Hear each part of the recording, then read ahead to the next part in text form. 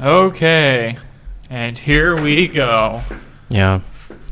You sound disappointed. You want to tell people why you're so disappointed Yeah, right so what happened is that, this week's episode won't have video.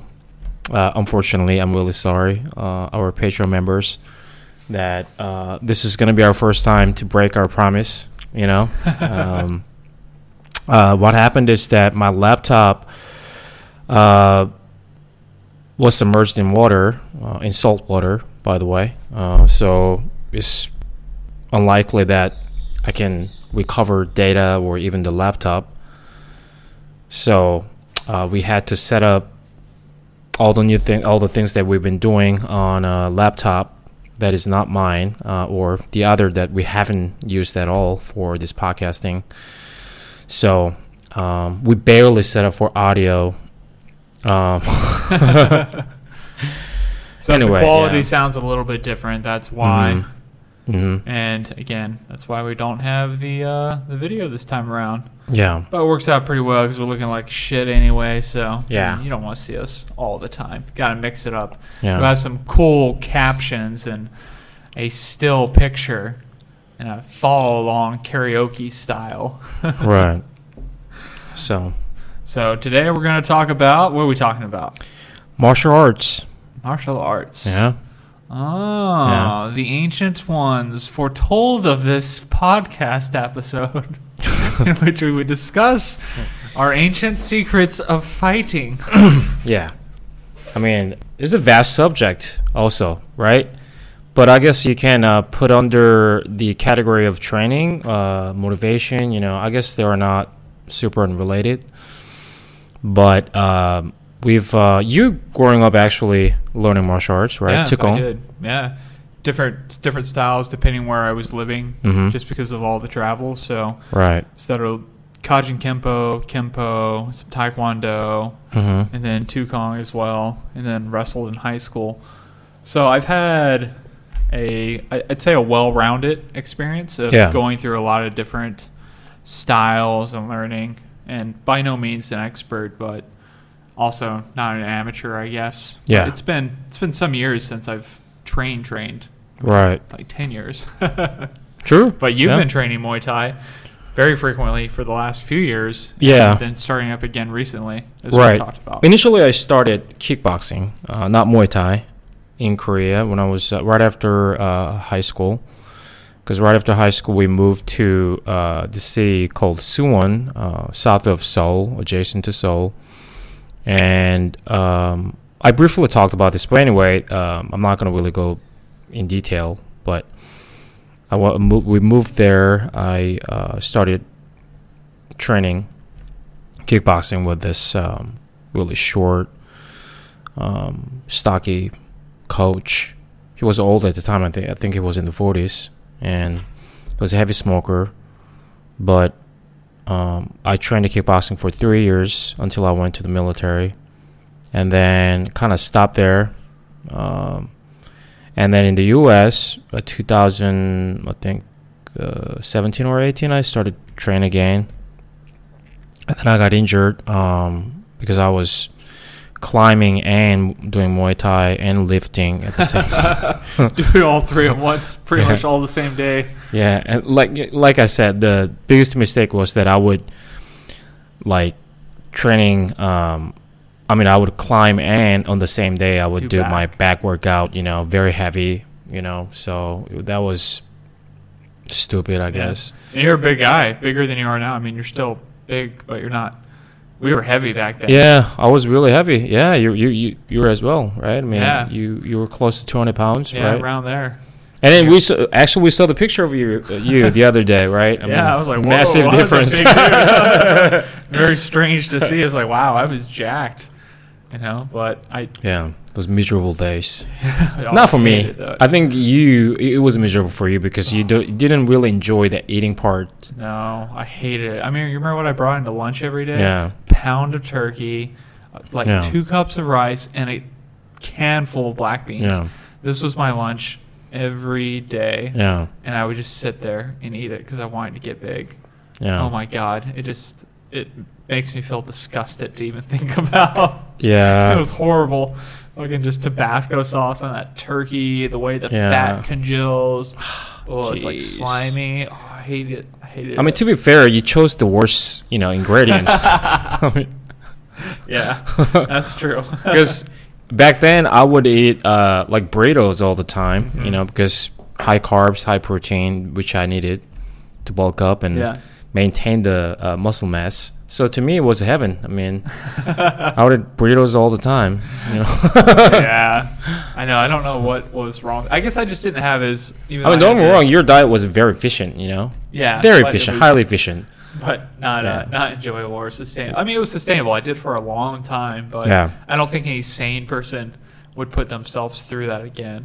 Hmm. But I remember the first time I think I saw you kick was when we went to the gym Hmm. in Austin, the fancy kind of elitist The fancy gym. one, yeah. They I have a don't new remember- name now because they were bought by this huge fitness company.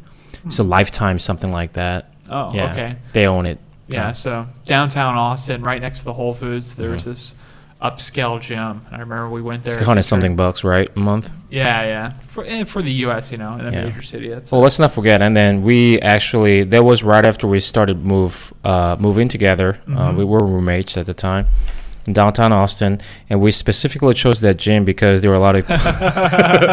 Let's not forget that part, buddy. We sound like scumbags. Yeah, there was a lot of attractive people that went Oh, to yeah. that gym. A lot. Yeah. A Yeah, I lot. mean, the facility was cool too because it was Mhm. upstairs. It was kind of warehouse, Mhm. brick, a lot of open Yeah. window, factory kind of style.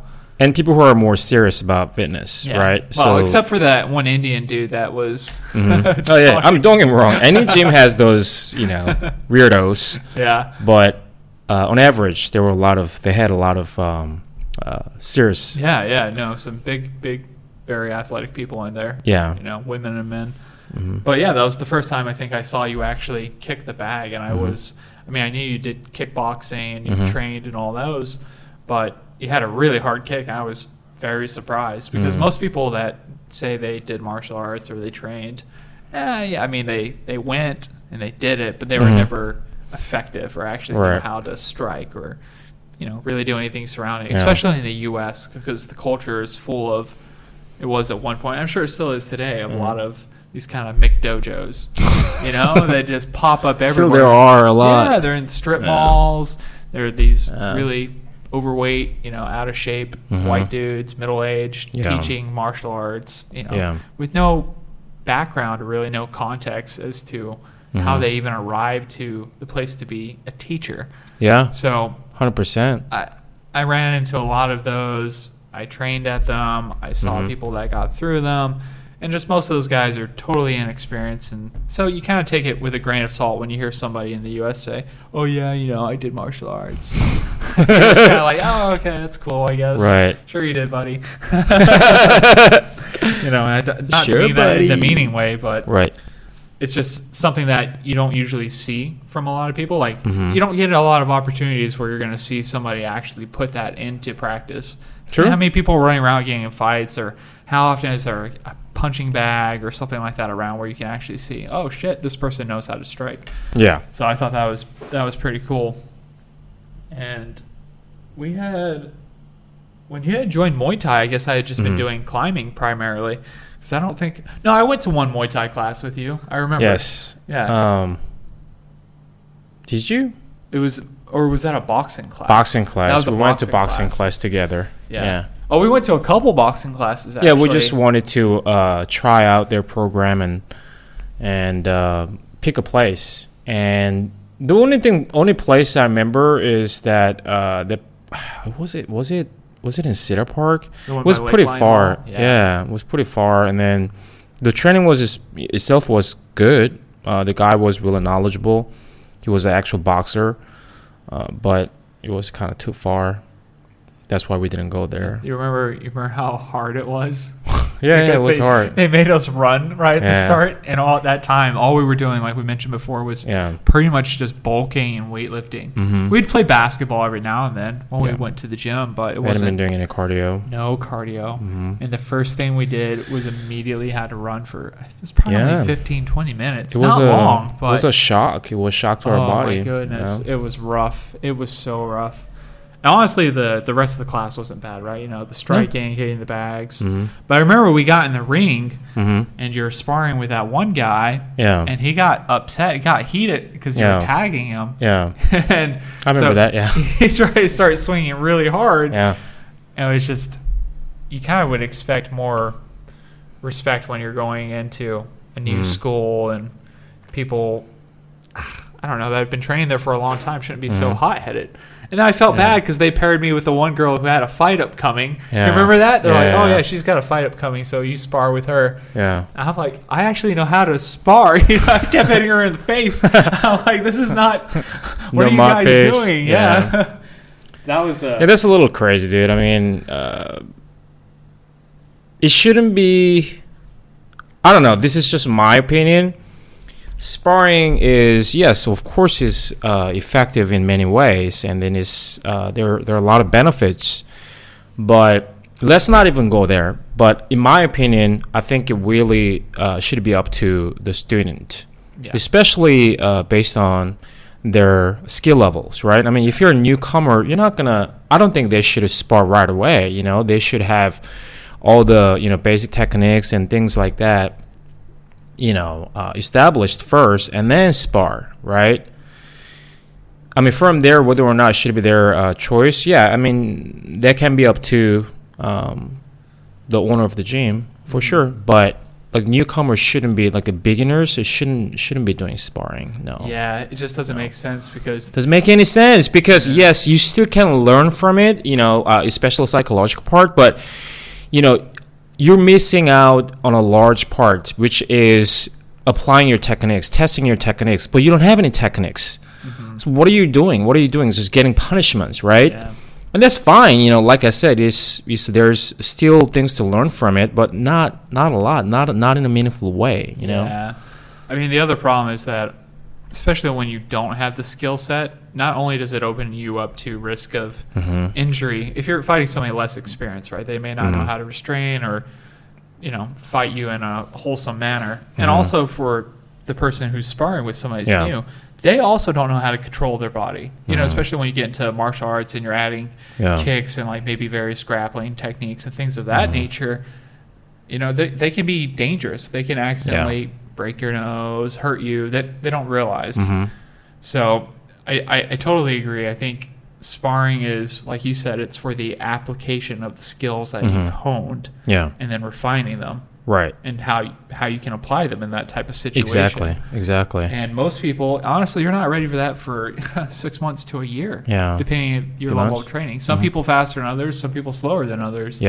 But I mean, the guys that practice the skill, whether it's the jab, the roundhouse or whatever, and then really get that masterfully down, they're going to have way better time when they go spar for the first time because it's not going to be unfamiliar. Right. They're not going to be hesitant to throw it. Like, there's something to rely on, that skill set they can fall back on. Well, I know how to jab. Maybe I don't know how to like gauge distance, work the ring and things like that, but it's still much better than the guy who's just going in there flowing, because then you build bad habits as well. That's something that's often overlooked.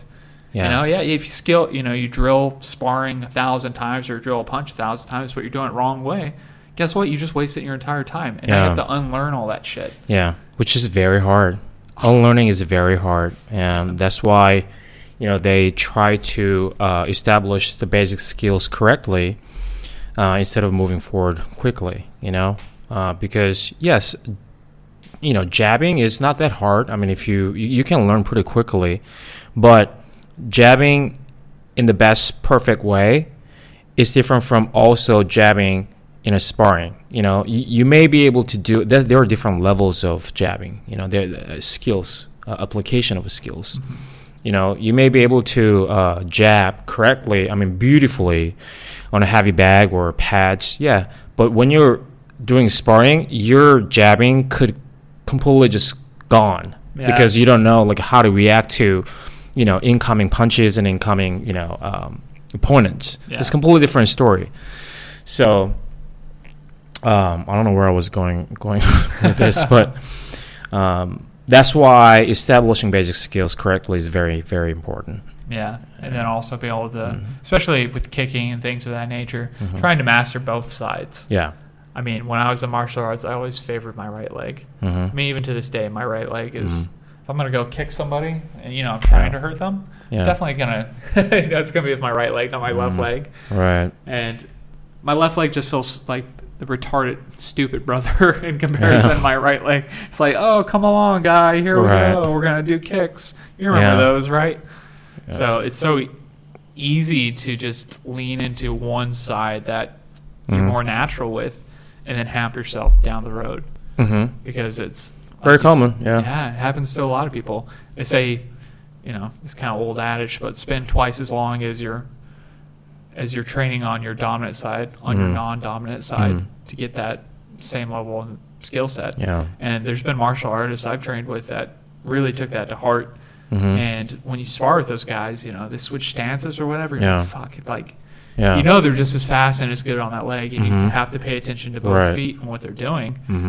Same with the hands, and it really puts you more on the defensive and very aware of how you should, navigate that fight with that individual or that sparring session. Yeah, it makes you more unpredictable as an opponent. When you can use both sides on the same level. Yeah, I mean, it becomes a lot more unpredictable. Yeah, because you don't know which side is coming. Yeah.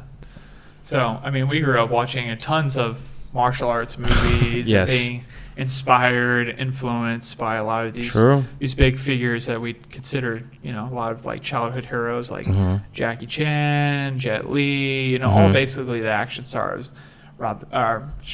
Jean-Claude Van Damme. Rob-Claude Van Damme? Why do you call him that? No. Wait a second. Kickboxer. Jang? What is this? Jean-Claude Van Damme. Jean-Claude Van Damme. I don't know why. Bloodsport? Like, come on. Bloodsport, yeah. These great movies. Yeah, you see them doing these perfect splits. They're just going through the punches, and there was just so much rich history in cinema tied to martial arts and kind of this Eastern philosophy of spiritualism and there's like this mystical power attached to it. Yeah, which I think was very impactful for why I wanted to study martial arts from the get-go, because it kind of had that like cool vibe to it. Yeah, and I feel like we've definitely shifted from that, at least in mainstream media, of like the cool martial arts action hero to the more. Now it's kind of like the CIA agent or the military trained guy, and then with obviously the UFC getting as big as it has, a lot more people that are interested in jiu-jitsu and that type of striking. But I feel like one of the biggest components missing, like we've talked about before, is kind of the philosophy attached to martial arts, which to me is even way more valuable than even the physical practice, or it makes the physical practice actually valuable when it's in tangent with it. Yeah, I mean, it really serves as foundation of your physical training, because I wrote this a long time ago when I wrote about martial arts, why martial arts is better than just, I mean, I wouldn't say better, but how it is different from just conventional or modern day fitness industry, is that they emphasize those philosophical part of training. Again, dojo, which is also tojang in Korean or even Chinese, is the same thing. It's just different pronunciation. Is the way of a place. So they practice both physical and psychological part, mental part together. It was not separable. Yeah. That's why they called the place gym, basically, the place they were trained, a place of a way, Yeah. I mean, that changes entirely the way you would think about the gym. Yeah, 100%. And then, like Muay Thai, for example, and a lot of different martial arts, especially the old ones, they were initially, most of them, or a lot of them, were designed to kill people, develop skills to kill people, that can be used in war and things like that. And then when you teach people essentially the skills to kill another human being, if you omit the philosophical part, then it's really hard to justify your learning killing skills, right? That's why I think they emphasize the philosophical part, that okay, this is why we're doing this. Yeah, it sets a precedence. Yes. And on that note of setting precedences, sorry guys, but unless you're a Patreon member, this is where the the free version ends. And it's just now starting. We're already 20 minutes in. Oh, really? Yeah, it's going by quick. Okay, well, yeah. So we've been doing this since the last episode, right? So we are, putting a proper mark on the end of a free version, right? Yeah, just so you guys don't feel like you've been dropped out randomly of the loop. Yes. But we thank you for listening, and check out the Patreon. It only is $5 for the full version. You get the full audio. Yeah. And then you can check us out on any of your favorite podcast platforms, Spotify, Apple, Acast. I don't think anybody uses Acast, but we have it. Right. And please remember to like, subscribe, and leave a comment, and we'll get back to you. Okay, let's cut over to the free one. Okay, so you were saying, though, that, I think there's a large factor into if you're going to have to kill somebody, you need some pretty good reasons to do that. And, obviously you need training as well. So they kind of helped bridge that gap into understanding and teaching also the value of life, because there's a lot of styles that emphasize a lot of Buddhist teachings or, Hindu teachings, varying philosophies about the time and place to actually use martial arts in the application. And almost martial arts can also be a tool to tame the body. Right, it's where the spirit also becomes master over the self. Yeah, it's like part of that. Yeah, and there's, as we talk about all the time with training, very, very much with martial arts and that type of training, though, you do gain a sense of mastery over your physical self once you realize how incapable and how dumb your body is. No, you pick up a weapon you've never used before, something like the nunchucks. Bro, you're going to hurt yourself. You're going to realize, oh, fuck, my body does not do anything I want it to. And it takes a lot to learn anything. Even like basic punches, like you said before. Yeah, you might be able to throw a punch perfectly on a pad or to the air. Yeah. But how much does that change when you're, go fighting against somebody or you're in a weird it's moving setting? Target, yeah. Yeah. And so that's like... Who's anticipating your jab? Yeah, they know. They know you're trying to hit them. Changes the circumstances entirely. Yeah. And again, it speaks back into that kind of spiritual, philosophical principle that, like you said, the truth is a moving target, and it's something that has to be continually done. The process is never finished. Yeah. It's this continual thing, this like refining of yourself, your discipline, your mental, your spirit, and your body, because you need all of them. They all need to be in balance. A lot of the martial arts talks about balance deeply. And that's, to me, the bummer about the UFC and just the way combat sports are going in general, is that they're completely detached from the spiritual aspect. And again, I use that word just because I have a lack of a better description. Philosophy is probably the better word choice. But when you have a philosophy, it doesn't only affect the way you train. It affects every other area of your life. Yeah, of course, they're not separable. That's the whole point of, calling the place dojo. Yeah. It's your way of life. It's not just a way of your physical capacity or ability. It's a way of your life. Yeah, and that changes.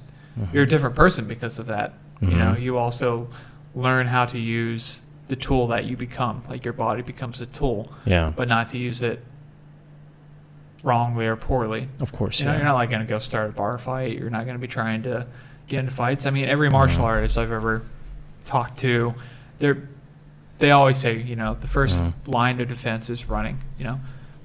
de-escalate a fight. Yeah. Avoid confrontation. But when you fight, you must fight. And you execute flawlessly. Yeah. Go for kills and things of that nature. And again, nobody wants to do that. I mean, how many times have you and I gone out and like somebody wants to harass us or kind of pick a fight because they're drunk? It's not anything we did, but you and I just laugh it off. Like, these guys you have no idea. I mean, I don't know who you are, for one, but you're drunk, so you probably, even if you were capable, you're too drunk to even fight. Right. And then you have no idea who I am. Like, why would you want to pick a fight with me? Like, what's the point of that? And it's just so easy because you don't have to think of yourself in a way like, oh, my ego has been challenged. Like, I need to fight this guy. Because you have the philosophical and spiritual principles to back. It's okay. It's not a big deal. Like, your ego should not have anything to do with this. So it gives you even the tool sets in that situation to walk away. How you handle so many facets of your life. I think that's the real power of martial arts, the discipline that is applied to more than just the physical application and training. Yeah, I mean, like modern day fitness, just going to gym and lifting, all that, still have that element of martial arts, right? Discipline, for example, is one of them. Like, you still not have to, but if you, with discipline, you can go further. You can train better. Even lifting gym. But I think where it lacks, like typical this modern day fitness scene, is humility. I think martial arts places huge emphasis on humility. That's a really big part. I mean, when you go to a lifting gym, there's hardly an opportunity for you to feel the humility. Yeah. But in martial arts, it's very, very. It's part of it. Part of it. Humility is part of it. Yeah. It's abundantly clear. Yeah. Everything from the way you put on your gi, the way you interface with other people, the language you use. There's so much humility baked into every aspect of it. And again, like, it's easy to go to the gym and just lift some weights and totally be mindless in the application of that. And I think the reason you and I have been successful, even with fitness and the gym, is because we have that background, though. Those values that allow you to pull out more than just working out. Yeah. Also, it allows you to, I think, engage in a deeper level so that you understand truly why you're there. It's not, I'm just going to get in better shape or aesthetic. And, like, again, for some people, even myself, that was the only aims at certain times. But I don't think that's sustainable for most people. You need to be passionate and have, like, something, an ideology attached to why you're going. Yeah. Because if you don't have that, it becomes very difficult when it's fucking rainy day or I'm tired, I'm beat. It's really hard to go. Yeah. Very, very difficult to go. But when you have that backing of that ideology and those principles and those philosophies about who you want to be, the kind of person that, martial arts oftentimes gives you, it becomes so much easier because you have a lot more to rely on than your physical condition. You temper your spirit. Your spirit is powerful and becomes weaponized in that sense. And you can take advantage and use it. And I just think that's one of the things lacking from the mainstream fitness culture and industry we have in the U.S. Yeah. And maybe that'll change, maybe it won't. Maybe that's largely a byproduct of all these McDojos and, these cheesy 80s movies and 90s movies where people are like, oh, this shit doesn't work. You can't fight like that. And I totally agree. You can't just go to martial arts and expect to actually be an effective fighter. Like, there's definitely specific styles of fighting that are way more applicable than others. Yeah. But again, I think the discipline and the philosophy attached to a lot of the martial arts is the real value, the true value. Yeah, 100%. Yeah. And I think I put this in my piece of writing that I mentioned earlier, that humility, some people really don't highly value humility, and I understand because typically humility is more of a thing in the Asian culture than Western culture. And, you can even quote some part of Nietzsche that humility is part of slaves' morality characters, right? But I think it really, it is based on its ability, whether or not the subject has the power or will. And when you do, that's a different story. You're not under the slave morality anymore. Like if you have the strength, if you have power. I think Jordan Peterson also, like, I don't know if he was talking about this in relation to Nietzsche, but he talks something similar about it, that it's better to be a monster, like gentle monster. I don't know exactly what kind of term he used, but it's better to be a monster who can control his power rather than, a prey who doesn't have any means to. Yeah, exactly. Yeah. I mean, I do agree that there's a lot of false humility, right? Yeah, you can't really be humble if you have nothing to be humble about. Yeah. That's true. Yeah. Applying like humility to a lot of our lives where, bro, you have no reason to be humble. Yeah. Gain some skills, get better at whatever you're going to do, master your craft, and then be humble about that, for sure. Yeah. I think when you actively are choosing to be humble rather than just exactly, adopting it because that's the passive norm. Humility. Yeah, like that's fucking, like you said, it's slave morality. Yeah. And we all fall into these types of traps depending where we grew up. There's always going to be some values that we just take onto ourselves, like camels, like Nietzsche says. We're just weight-bearing animals of all these burdens that initially we don't realize.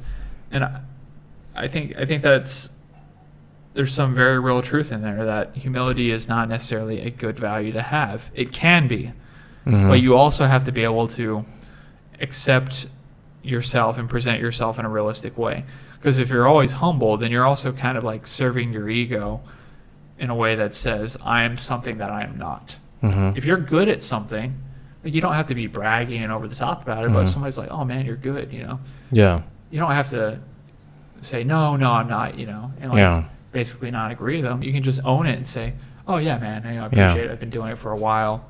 There's still a long ways to go. Because that's always a truthful statement. But we are definitely taught, or it's reinforced in our minds, that I should be like, no, I'm not that good. And in this day and age where you have Instagram and you have all this stuff so readily available to you, you can see people that are, light years away from you, so much better. And so it's, I think, easy to kind of fall into that trap that, oh, I suck, like, just because you're not as good as the very best, which only 20 years ago, 30 years ago, you would have no idea those people existed. Because there's no way you'd ever be able to see that. Sure. But getting back slightly on topic with martial arts, what's your favorite punch, kick, or technique? Oh, in those different categories? Oh, easy. My favorite punch is hook, my left hook. My favorite. Both short and long hooks. Those are my favorites. And when it comes to kick, I like to utilize my lead kick a lot, so my left kick. So front leg? Yeah, front leg. I like to utilize my left kick a lot more. Because usually in orthodox standing, if your opponent is also orthodox, then his body is perfectly in at the same angle as perpendicular to trajectory of my left kick. So it's easier to strike that part. I like to utilize my left kick a lot more than my right kick. I mean, it's a good thing to combo up to with a hook when you're using your front, because it's kind of like I guess it depends if you're throwing dominant hand hook or what, south left hook. Yeah, my favorite is left hook. Left hook. Yeah. You're not left-handed, are you? No. Wow, that's pretty unusual. Most people have their dominant hand be their, true style of striking. Yeah, at least. I've been working on my left hook for a long time, so you just refined it. Yeah. Yeah, I mean, it's a good skill set to have. Yeah, front kicks are definitely, I mean, typically, like I'm sure coming from Taekwondo, your front kick is usually your scoring kick, right? Because it's quick, it's right there, it's not as powerful. Don't get me wrong, you can have a powerful front kick, but it's not going to be like when you're using your back leg and turning your hips over, right? There's just so much more force, but way slower. Yeah. So it's kind of interesting that you choose a kick that's like. Oh no! I wasn't talking about front kick. I was talking about roundhouse kick, but my left roundhouse kick. Oh, so your left leg in the back though, or which stance? In orthodox stance. Okay. Yeah. Okay. Roundhouse kick, but my left side. Ah. Okay. That makes more sense. Yeah. That's why I was Not kind of the front surprised. kick, I was yeah. like, I had no idea. I was like, I never Yeah. see you throw a front kick. Secret weapon. Yeah. If you see it, this is the last time you'll. Yeah. So like I said, the trajectory of my left lead kick, roundhouse kick, is sort of like a perpendicular to the angle of the body position of my opponent if he's using an orthodox stance. Yeah. That's what I'm saying. So it is open for me right there. So whether or not, like you said earlier, if you don't have much confidence in your non-dominant side of side kick, then it won't be too effective. But if you have strong enough, lead kick, it could be very, very useful tool during the fight. Yeah, man. Especially if you kick somebody in the legs. Because they usually expect your rear kick, because the rear kick is typically the harder kicks. Most fighters expect kicks from the rear kicks, not from the lead kicks. Yeah. No, I mean it makes total sense. Yeah. But yeah, it's never enjoyable getting kicked. Dude. It hurts so much more. It hurts so much more than almost anything else. Like any type of kick or knee, I mean, there's just so much more power behind it. Do you have any favorite type of grappling or anything like that? Or grappling? Yeah, or anything on the ground? I don't have much experience on the ground. I mean, you did wrestling. So yeah, I did. Yeah, I almost have no experience on the ground. So yeah, I've done some sessions in judo and wrestling, but that was negligible. I didn't really train. Yeah, dude. I mean, you've rolled before. The ground is so exhausting. Oh yeah, it's unbelievable how exhausting it is. Yeah, like a 2-minute round on somebody. You just go 3 rounds. You only exercise for maybe six minutes, and you're dead. And you're drenched in sweat. Yeah, and it's. I think the thing I really like about wrestling is that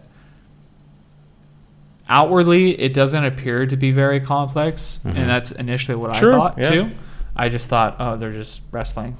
There's no really technique there. But once you get into it and you realize how subtle it is, like where you put your hips, how you are trying to take advantage of, get wrist control, face control, whatever it is, there's so much more that goes into it. And it's very kind of dainty and delicate in that way. Like, you're trying to overpower the other person, but the person that's going to be better than you and overpower you is the guy who's going to put his body in the right place to take advantage of leverage. 100%.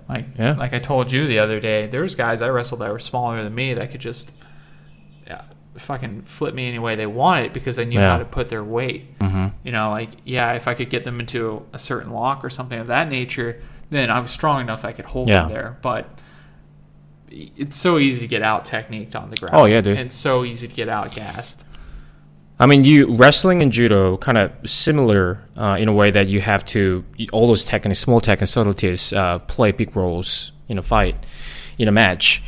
But I think that speaks to the value of the techniques, right? Because yes, you are strong, but that's another benefit of I think wrestling and judo too. That yes, those fine techniques matter a lot, but also as you train those fine techniques, like you develop strength as well. Yeah. So that's Dude, a some huge of those benefit. Judo guys are crazy strong. That's what I heard. I mean, I've never really, felt it in person. I've done like judo match with my friends when I was in high school just for fun, but I've never actually did it. I've never done it with a actual judo guy. Dude, yeah. I mean, when you see those judo guys, you see their forearms. Bro, they're like as big as their, actual arms. Yeah, judo guys are things rolled up. And you're like, oh my god, that dude's got fucking arms. They usually have very highly developed chests because they pull a lot. Squeezing and I heard they're on average they're really strong. That's what I heard. I've never felt it again. But do you think they'll ever come up with a new technique that's currently outdoing basically the, I guess, just the MMA style? Oh yeah, dude. I mean, it's coming. Yeah, I think. Well, jiu-jitsu especially, they're developing new skills and techniques. I don't know how often, but it's coming out. For example, a few years back in UFC, there was a first twister, submission done by Korean Zombie, Chanson Chung. I'm Korean, I can't even pronounce his name. I'm sorry. Okay, I'm gonna pronounce it in a Korean way. Chung Chansung, the Korean Zombie. He did twister, and that twister, as far as I know, it did not exist in that form, at least. And it was developed by Eddie Bravo. Can you explain that to the people that probably don't know? Yeah, sure. So you're basically holding the opponent's legs with your two legs, one leg of your opponent with your two legs, squeezing those, holding down, and then twisting upper body of your opponent using squeezing their head, the top, so your forehead area. You squeeze that part and then, twist it to the opposite direction. So that sounds horrible. Yeah, there's no way that like rear naked choke, for example, you can just fall asleep, whatever, right? Yeah, but that twister, you have to tap. You have to tap out. There's no other way. You're gonna break your spine. Yeah. Oh my God, could you imagine?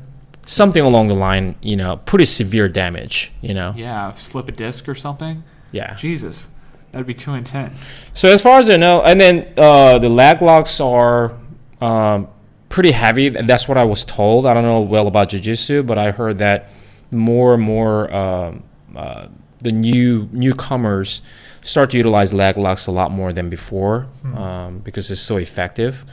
So yeah, I think new techniques and all those things are still coming out. It's being crazy developed. To think about. Isn't better, right? I mean, new generations always does better in that sense because they extend and develop and improve upon the existing how do you say basis, right? So nothing. Curriculum grows. Yeah, it's amazing. It'll be interesting to see because the style that people choose is like a direct result of the rules of the competition. The round times, the rest times, and then also what's in the zeitgeist. What do people typically train, and what are their styles? So you could very, very much see a different style emerge entirely if the UFC decides to change something about, hey, no more tapping, no more resting. We're just going to knockout or to something like that. I think you would probably have an entirely different type of game. Yeah, that's another really interesting thing to talk about because when you say that, okay, UFC probably, along with others, I'm not really excluding other organizations here, but it's closer to actual fight, right?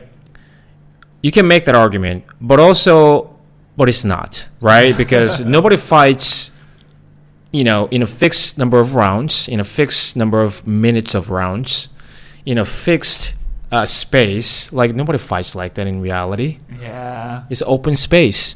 It's unlimited time, Yeah. So you already kill all those elements, and it makes different fights, But it's close enough, right? I think that's why we say that, it's the best fight in the world, whatever. Yeah. What do you think that they just buy an open warehouse, like, say 1,000 square foot warehouse, and they just pad it and they have just a ref in there, and they just say whoever gets knocked out or submits first. So you have like really good cardio, trying to run away from a guy and then recover. It's gonna come and catch me if competition. Just one guy keeps running around, the other guy's trying to catch him. He's just gonna exhaust him. The way fighting will change forever.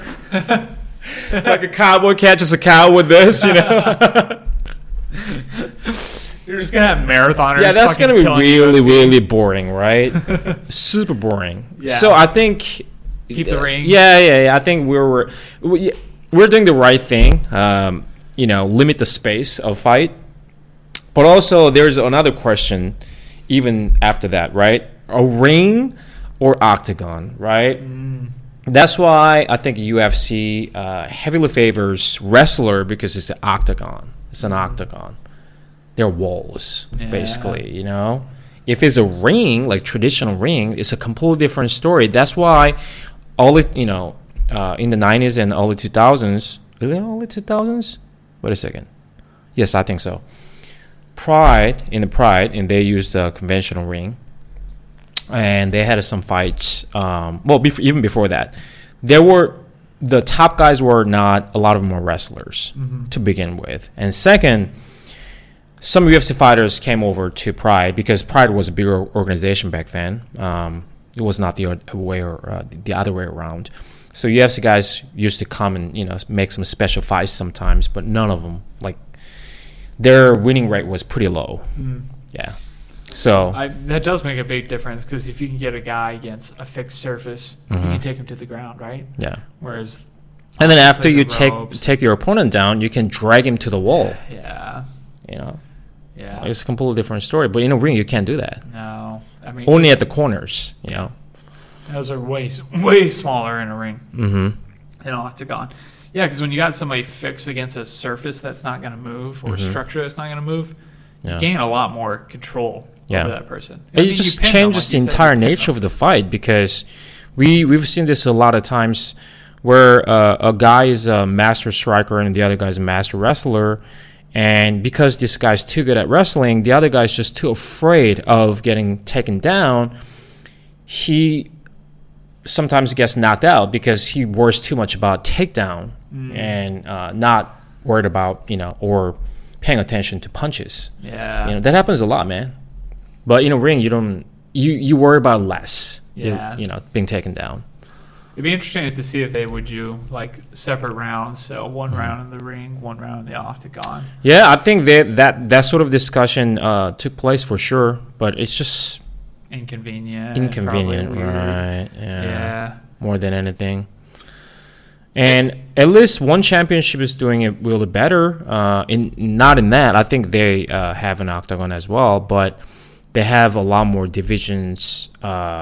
Like, for example, they have Muay Thai division, and then MMA division. And that's why we saw, that's why we were looking a lot more Thai guys coming to, competing at one championship. Yeah. Because they have Muay Thai division with, I think it's that 4-ounce or 3-ounce gloves. The lighter gloves, 6-ounce, I think.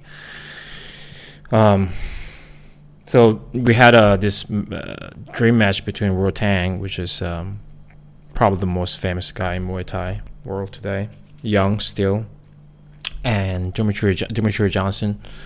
They had a fight where the first round was Muay Thai and second round MMA, and then just alternating like that. But the fight didn't last long. Rotang couldn't finish him. The thing is, Demetrius Johnson is not a stranger to striking either. I mean, he used to be considered one of the best pound per pound fighter in the world. I mean, his striking is not by any means an intermediate level. You know what I mean? Rotang he can't just walk him down and finish him. This is not going to work out that way. He's better, yeah, for sure, but the level difference is not that much. Yeah. Whereas on the ground, the level difference is huge between them. So he just finished him on the second round. I mean, that's what everybody expected, Yeah, the second you go to the ground, you don't have any experience. What are you supposed to do? And you gas, easily because you're not efficiently using your energy. You panic, you're trying to just get out of it. We've done it. We've experienced all that, right? Even in climbing, right? When you start climbing for the first time, you're strong as fuck, but you don't have any skills, right? So you're wasting energy for the most part. Dude, left and right, yeah. Exactly. Yeah.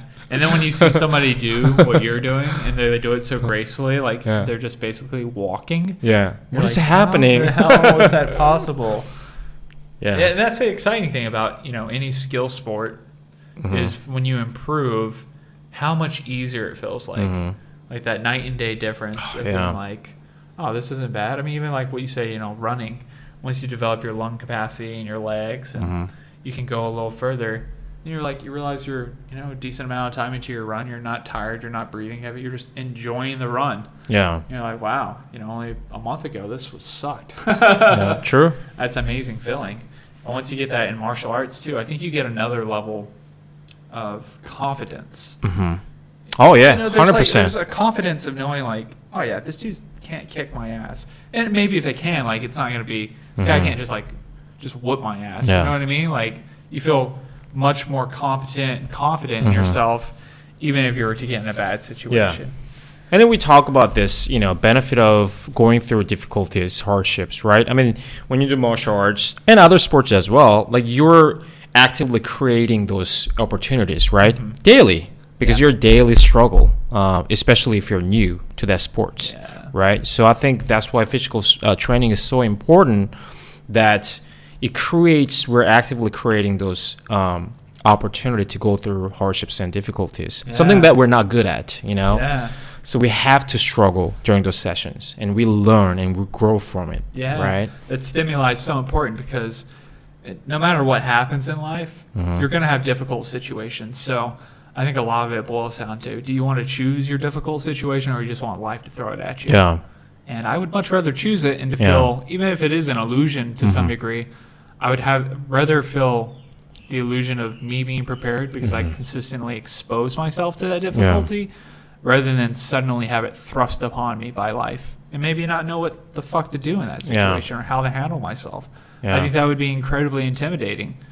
I mean, I can't actually, because I've trained for so long since I was a kid.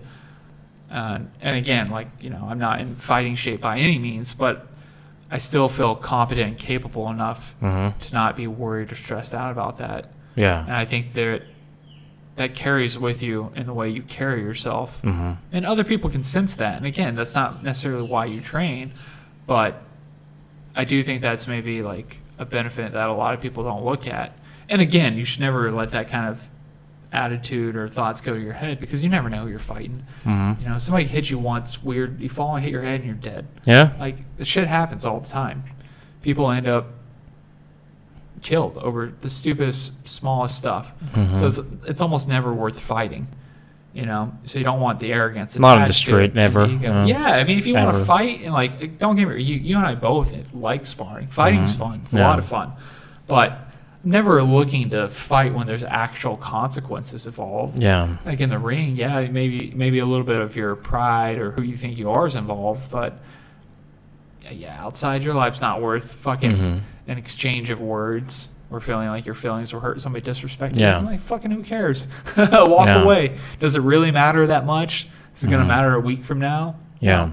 But you want to be trained enough that if somebody, is going to try to hurt somebody you care about and you guys can't get away, or you come upon a situation that maybe you can step in on, then you're capable. You want to feel confident and sure of yourself in those situations. And you and I both have had those situations where you stepped into something. Yeah. And, fortunately nothing ever bad's happened, but it's also a misconception, I think, unfortunately, that they for a lot of women that train martial arts, they think they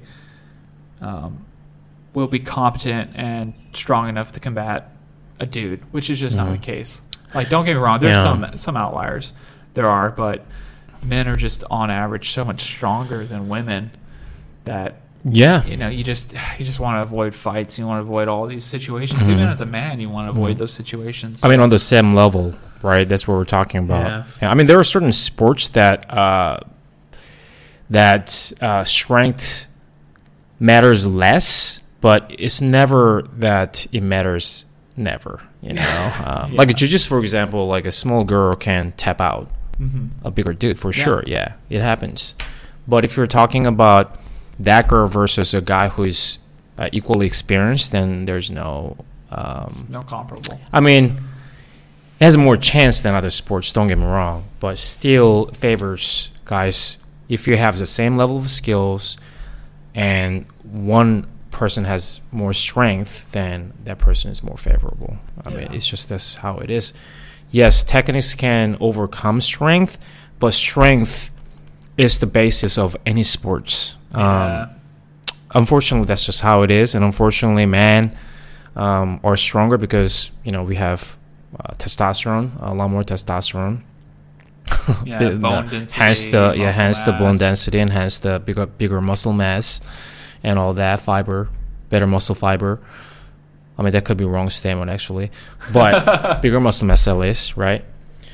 So we're just different animals, man. Yeah.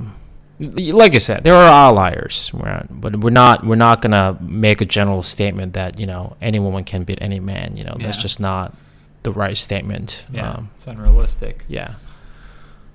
But for all the benefits that we've talked about so far, I mean, anybody should train. Yes. Yeah, maybe on a high level. We talk about, for me, it's climbing that really scratches that itch. It was martial arts for the majority of my life. Yeah. But maybe martial arts is something you should go check out, that you'd be interested in studying. Kickboxing, for any people out there listening. I think it's a worthy endeavor, like you mentioned, to at least go dip your toe in. Yeah. You might really like it. Maybe you have a hard time working out, staying in shape, or just finding the motivation to go exercise. Yeah. And if you went and did this, and again, there's places where you don't need to spar. Yeah. You can purely have just a... Yeah, a lot of gyms actually give you an option. Yeah, or there's other very martial arts that, Tai Chi and things like that, these softer styles. Yeah, you may not get as robust exercise, but a lot of the discipline, the philosophy, I think it can offer a lot of peace to people. Yeah. And again, you can choose the hardship and the burden rather than have life thrusted upon you. So it's something worth heavily considering if you don't have a passion or a love in your life that's physical. Yeah. And also, one thing that I like to tell people who are about to start new sports or martial arts, especially martial arts, is that it's going to be a really good opportunity for you to find out what you're made of, and then most people will struggle. Don't give up too quickly, because that is very normal. You hit the wall, that's very, very normal. Everybody hits that wall. Yeah. Don't think that you're a loser, or don't think that you're made of just, less things. That's just what everybody experiences at first. Yeah. You have to go through it. So I like to encourage people, especially beginners, that hitting the wall is very normal. So be patient. Just like anything, when you learn something new, it's going to be hard. Just keep that in mind. You don't have to have it. You don't have to, think that you're, less than other people. Yeah. No. I mean, very good advice. Totally agree with those sentiments. Yeah. And I think on that note, we're getting close to the end. So maybe we'll give a shout out to our Patreon members like we did last time, because we couldn't do this without you. And we really do appreciate it. We know that money's hard to come by, and that giving it away to a couple strange dudes is probably even harder. So thanks for believing in us. So shout out to Lee, you know who you are. Cass Murray, GG1210, don't know who you are. Rebecca Odell, Sins Wolf, John Milton. And then that Lafayette guy, I guess he's still subscribed. Weirdo. Yeah, fucking weirdo. All right, well, thanks, guys. We hopefully will get the video content going again next week, and then Kai's laptop. Hopefully, we'll find a replacement or a way to get all the data back. Figure out something else. Yeah. This will do in the meantime. We'll figure something out. Yeah, for sure, 100%. 100%. Whoops, I shouldn't have said that. So close. Nearly the whole podcast without saying it. Right. All right, guys. Have a good day. We'll talk to you later. Bye. Bye.